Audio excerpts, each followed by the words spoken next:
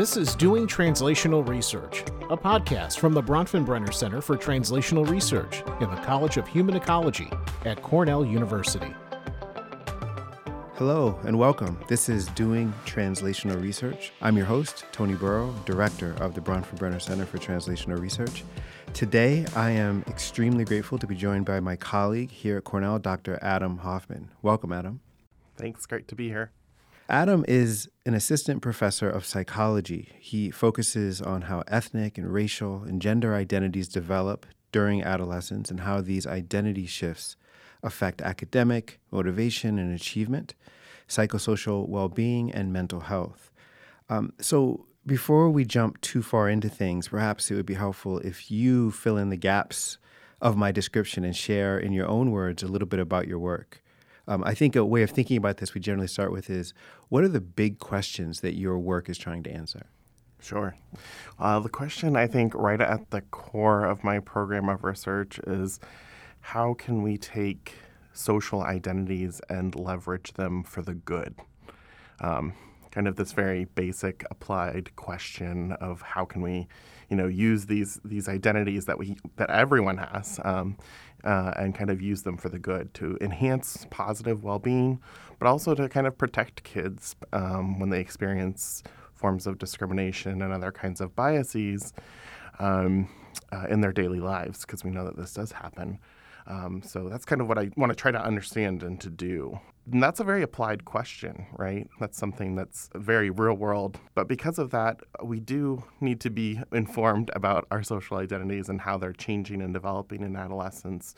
So I do have some very basic research that helps us to be able to understand how our social identity is changing in adolescence, but then also how do they relate to different outcomes that we think are important for kids, things like well-being, mental health, academic achievement, and motivation. And then my last line of research is really just kind of the basic line of research is of the applied side and saying, how can we use these identities now to kind of help enhance these things that we want to enhance and mitigate some of these negative aspects that happen.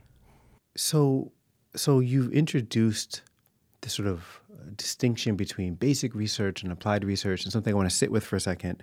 But before we even start to delve further into that, could you just take a moment and tell us how you came to this work?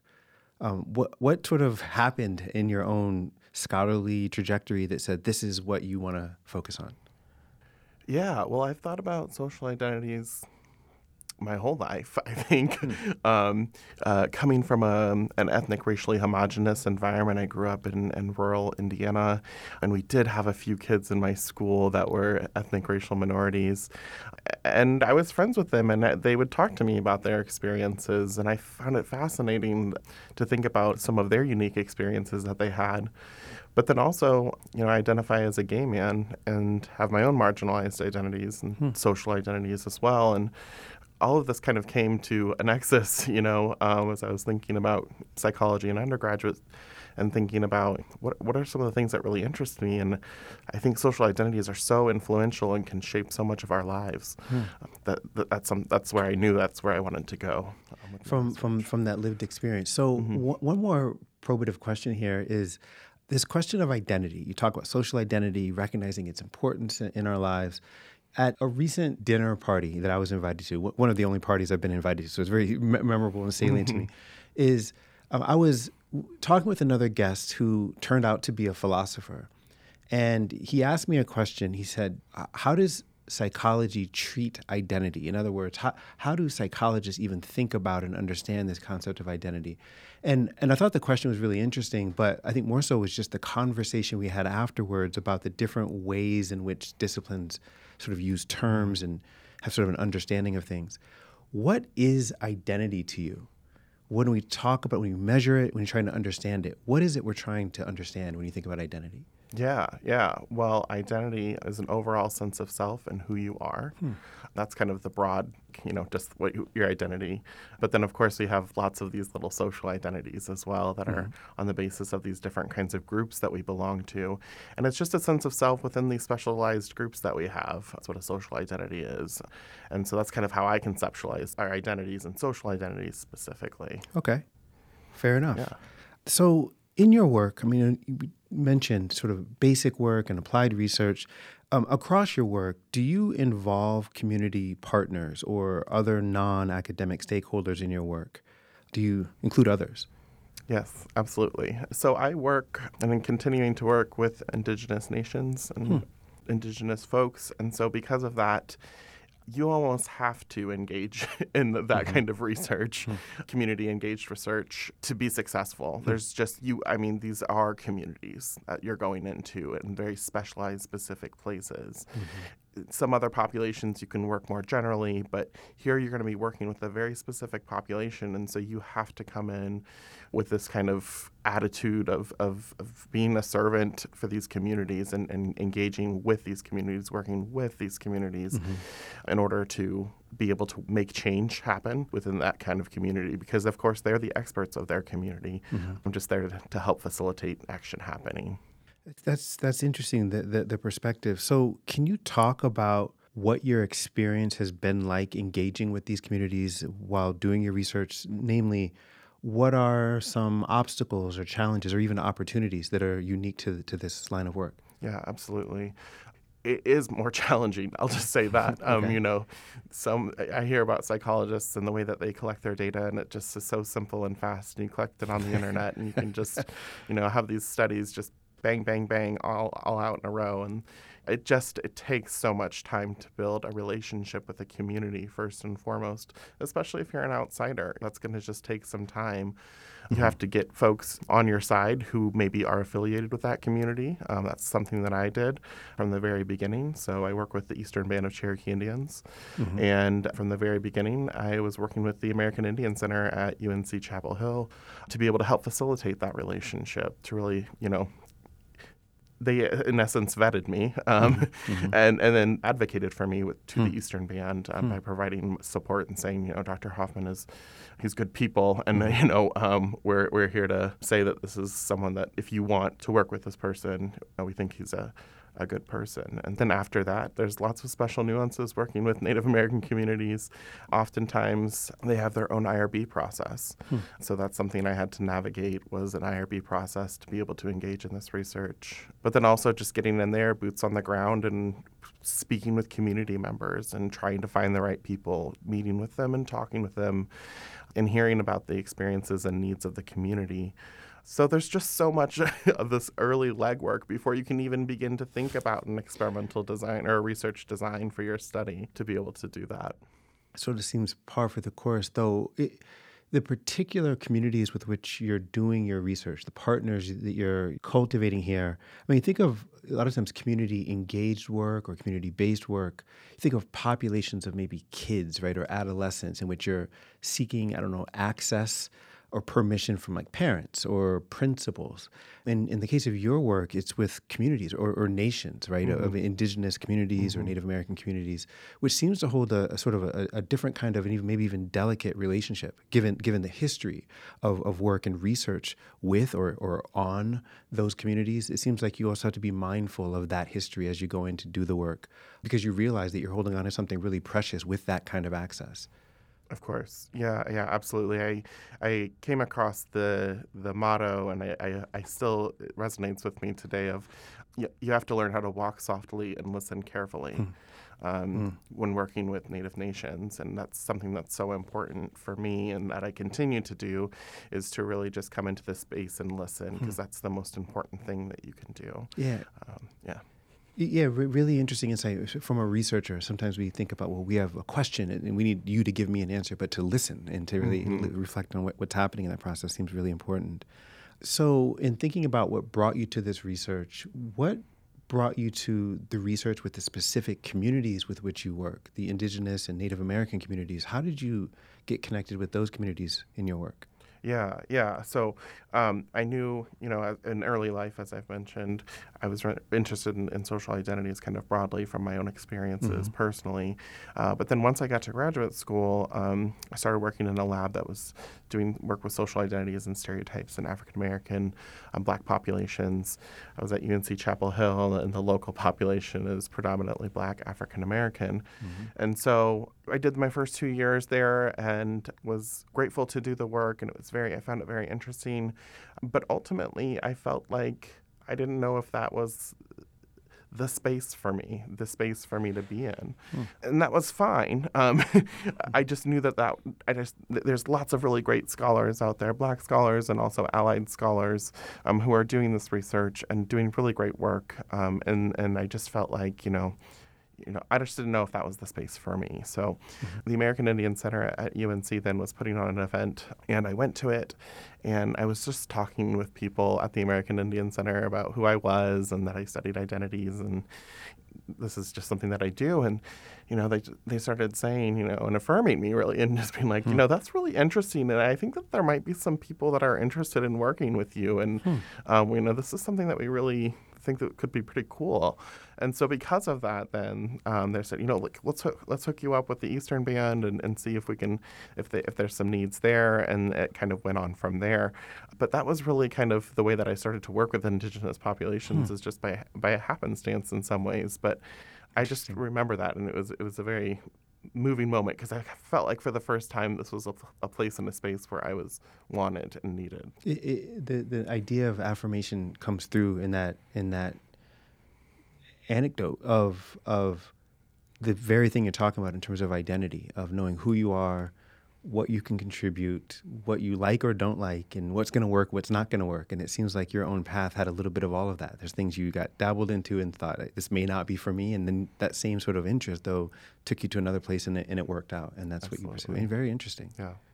Yeah. And to say this is I'm just so excited to be able to help contribute to our understanding of identities with Native American children and just psychological research in general, because it's just so underrepresented. I recently looked at our top 4 developmental journals with the highest impact factors for research that was focused specifically on Native American populations. And in the past 20 years, I found that there were 19 studies. Wow. Less than one a year across 4 journals. And so I just am really excited to be able to have the opportunity to kind of help contribute to the literature. And we actually now have an upcoming special issue or section in child development. So the call will go out in January for specifically focused research on Indigenous child development.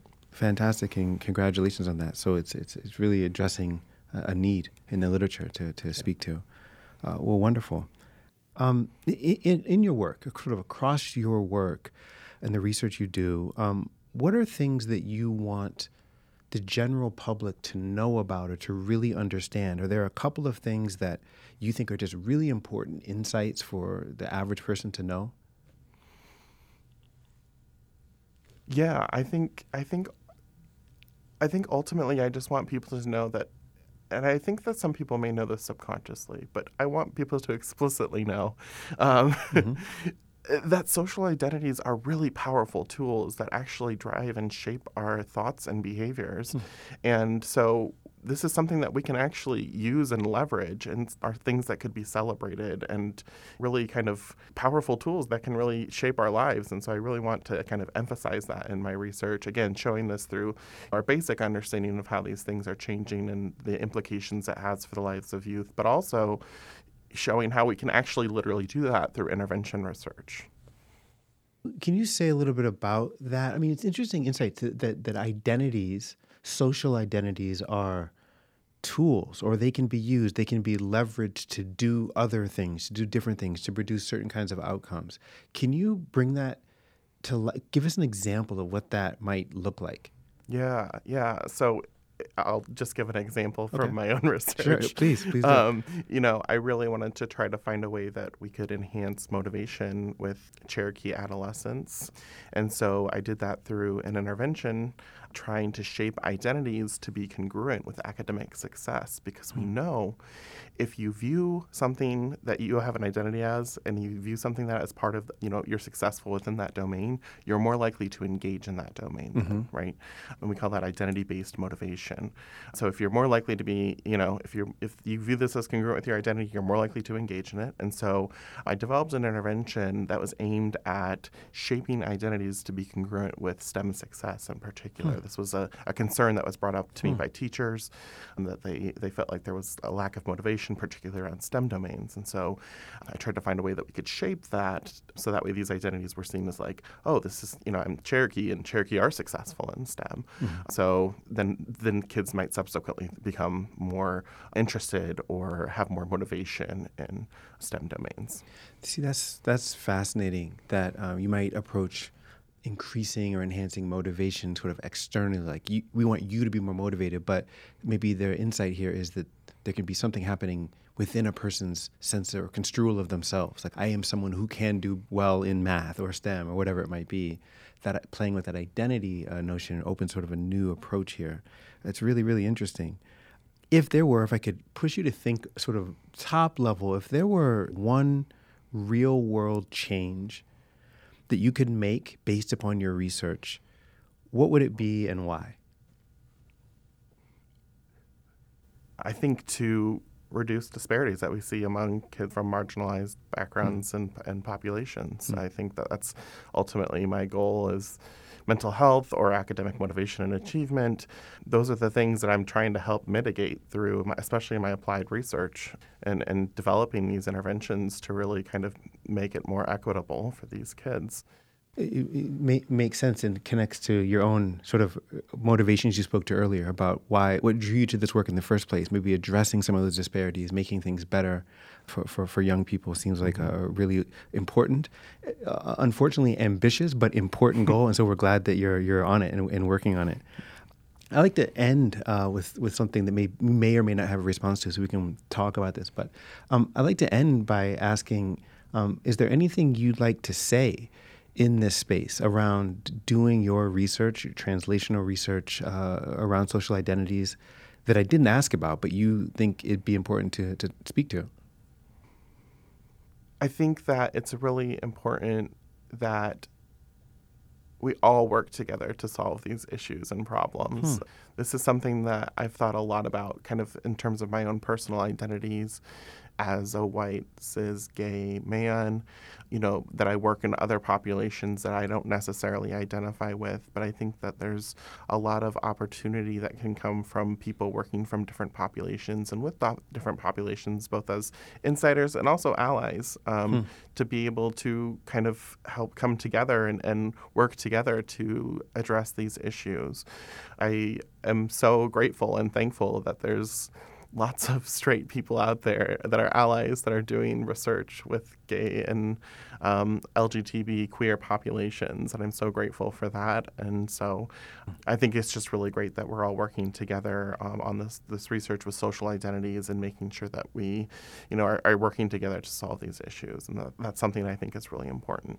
Wonderful. Sort of a call for community, that we all have something to gain by working together to address these things. Well, thank you so much. This was a delightful conversation. So thank you for being here. I'd like to once again thank our guest, Dr. Adam Hoffman, for taking the time to chat with us and to share a little bit about his work.